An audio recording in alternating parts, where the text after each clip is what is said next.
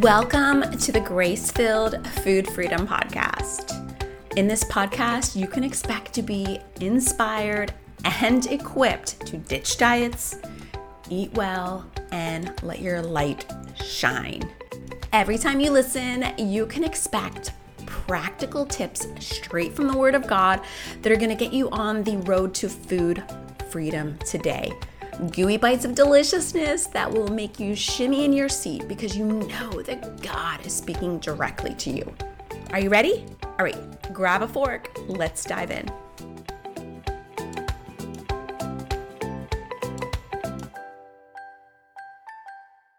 In this episode, we are going to talk about Christian body image. Is it a thing? If it is a thing, does it matter? And if it matters, what are we supposed to do about it? We are going to walk away with 3 truths and 3 tips that you can start applying today. So why did I feel like this was necessary? Well, I have to tell you, every single day I get messages from women just like you, women who love Jesus and want to serve him with all their heart, soul, mind, and strength, and yet they are completely distracted and overwhelmed with things related to their body. They may not be going out and serving God the way that they would like to because of embarrassment, or they may be skipping events for fear of certain foods to be there. And so we really want to infiltrate our minds with God's truth about Christian body image so that we can move forward and be effective in his kingdom.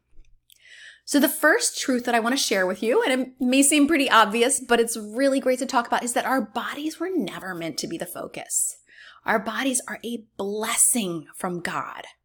We're the only creatures created in his image that allow us to think creative thoughts, to imagine, to invent, to feel things on a certain level emotionally, to touch, and to create. And these unique things are totally characteristics that God gave us. However, anything that is awesome and amazing can also be turned into an idol. Now, an idol is anything that we place before God in our lives. And I know it's humbling to think of that because it's so easy to put things before God. But the body is definitely something that I see frequently taking first place in the lives of women, including myself. And that's exactly what the enemy wants. He wants our vision to be looking out at the horizontal and not the vertical, but the Lord. He wants us to be comparing ourselves to others and even to ourselves in previous seasons of life, rather than focusing on what God has for us here and today. So yes, number 1 truth is that our bodies were never meant to be the focus. They are a gift from God. The second thing that we want to remember is that your body is a vehicle.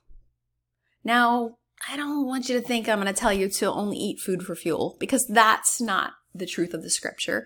God has certainly blessed us with an abundance of tasty, wonderful things, and we will be having feasts with him when we're in heaven.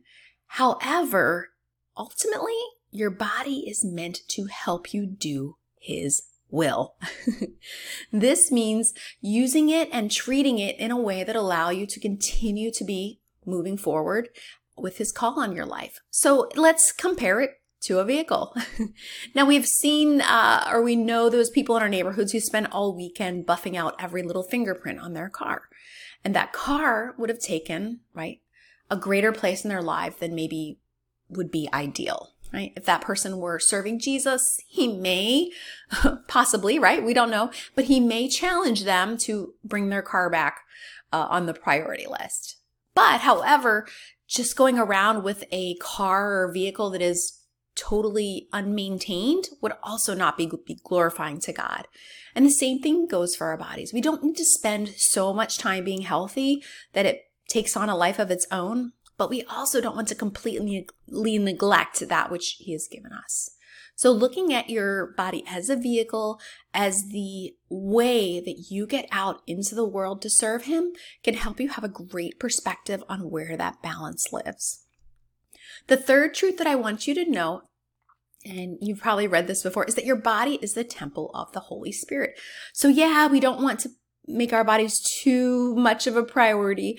We want to treat them like, a vehicle that we want to run well consistently without idolizing them. But we also need to remember that they are the temple of the Holy Spirit. Now, why did people in the Old Testament go to the temple? They went there to meet with God. Your body is now the very place that you can meet with God on a daily basis. And this is why Paul instructs us to take care of our bodies like the temple of God, to treat our bodies like a living sacrifice, so that those choices that we make reflect the truth that God is in fact living within us, right? Not spending a crazy amount of time making sure everything is perfect, because this is just the external, right? It's not the heart that he cares about, but also not letting it go because we feel like the only thing that matters is the Spirit. So think about that, temple of the Holy Spirit. However, the key is to remember that there is no condemnation for those who are in Christ Jesus. Regardless of what your scale or your blood work say, today is a fresh day, and you can start to take care of yourself in little ways that glorify God without it overtaking your life. All right, so we talked about 3 truths from the scripture about Christian body image. Now I want to give you 3 practical tips to help you line yourself up with what the Bible says. The first thing is that you want to guard your heart and your mind. We cannot even walk down the street or into a store without being bombarded with negative messages about our bodies. Since having a little girl, my mind has been so tuned to that, and honestly quite disgusted by the way that we are told we are supposed to look.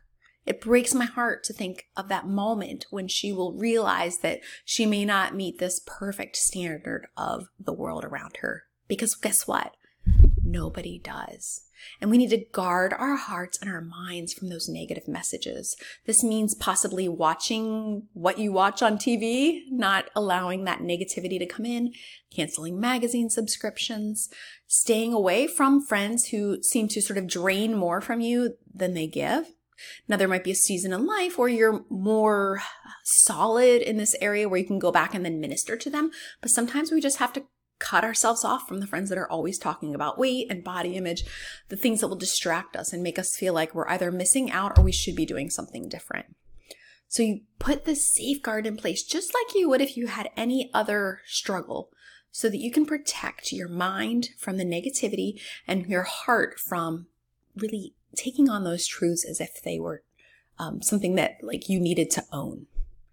We also need to affirm the truth. So we're keeping the garbage out, or at least at arm's length as best that we can, but we need to proactively affirm the truth of God. That you're beautiful in His sight, that He has engraved you on the palm of His hand, that He knit you together in your mother's womb. Now, if you're feeling really resistant to me saying that, it's just a sign that the world's messages have settled into you and there's a little bit of a battle going on there between the flesh and the spirit. But keep bringing in the truth and it will start to wash your mind with it. The truth of the word, that it's a gentle and quiet spirit that is in great value to the Lord. That our goal is to make others feel really great about themselves, to encourage others, right? Not to build ourselves up and be the hottest one in the room and make all the other women feel bad. No. We want to be the ones that when someone meets with us, they walk away and they feel amazing. They feel loved, they feel heard, they feel known, and they feel really valuable to the Lord. That is what it's all about. So we want to guard our hearts and affirm the truth that it's not about us. Our bodies are a vehicle, right? They're a gift from God. They are the temple of the Holy Spirit, but they're never meant to take first place in our lives. All right. The third thing we want to do is to remember to serve one another in love. And that's Galatians 5:16. The verse is talking about the law and circumcision or uncircumcision, just doing all of these things perfectly the way they're supposed to be. Is that the most important thing? No, Paul says. The most important thing ever is to serve one another in love. And that is truly the model that Jesus set for us.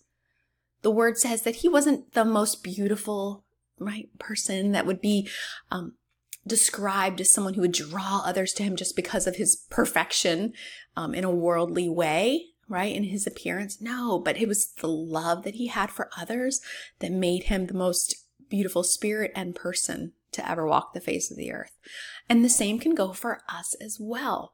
The person who serves and loves is beautiful. And that is the one people are going to invite to be part of their lives. It's going to give you an opportunity to minister and to help others and to ultimately get your mind off of yourself. Now listen, I get that these are hard messages to swallow. Well, I've been walking in food freedom for a while. I will say that body image woes are the first thing to pop up when life gets a little out of control. I would say that body image is kind of my preferred problem.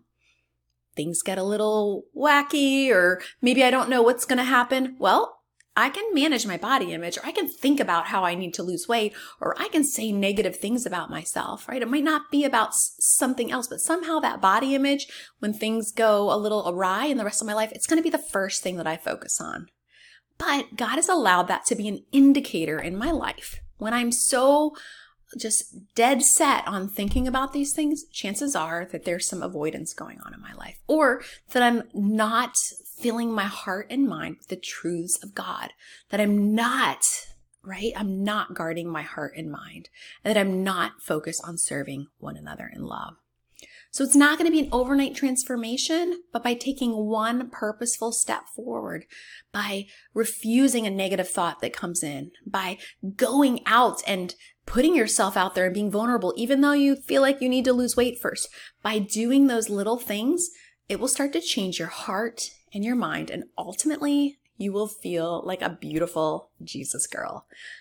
So I hope that helps you, this fresh perspective on Christian body image. Because when you bring the Lord into every area of your life, well, it changes everything.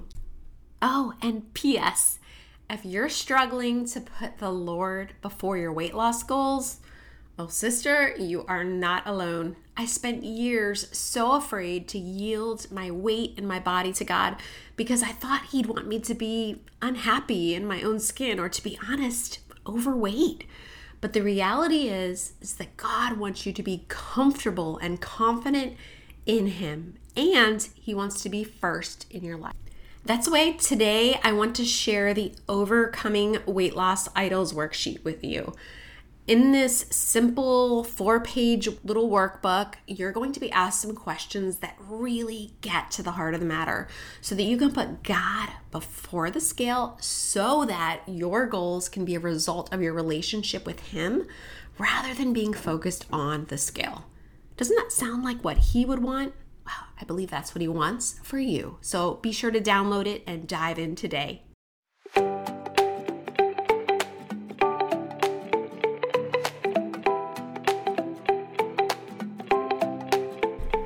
Well, it certainly was lovely to spend some time with you, sis.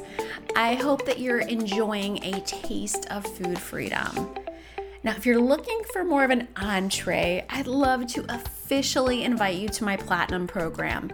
It's a 6-month deep dive, start to finish program that is going to immerse you in God's Word and God's plan for food freedom. You can find out more at gracefulledplate.com/platinum. And while you're there, be sure to get on the waiting list. It is the most fun, most practical, most productive time you'll probably ever spend on a waiting list. Be sure to check it out. I'll see you there.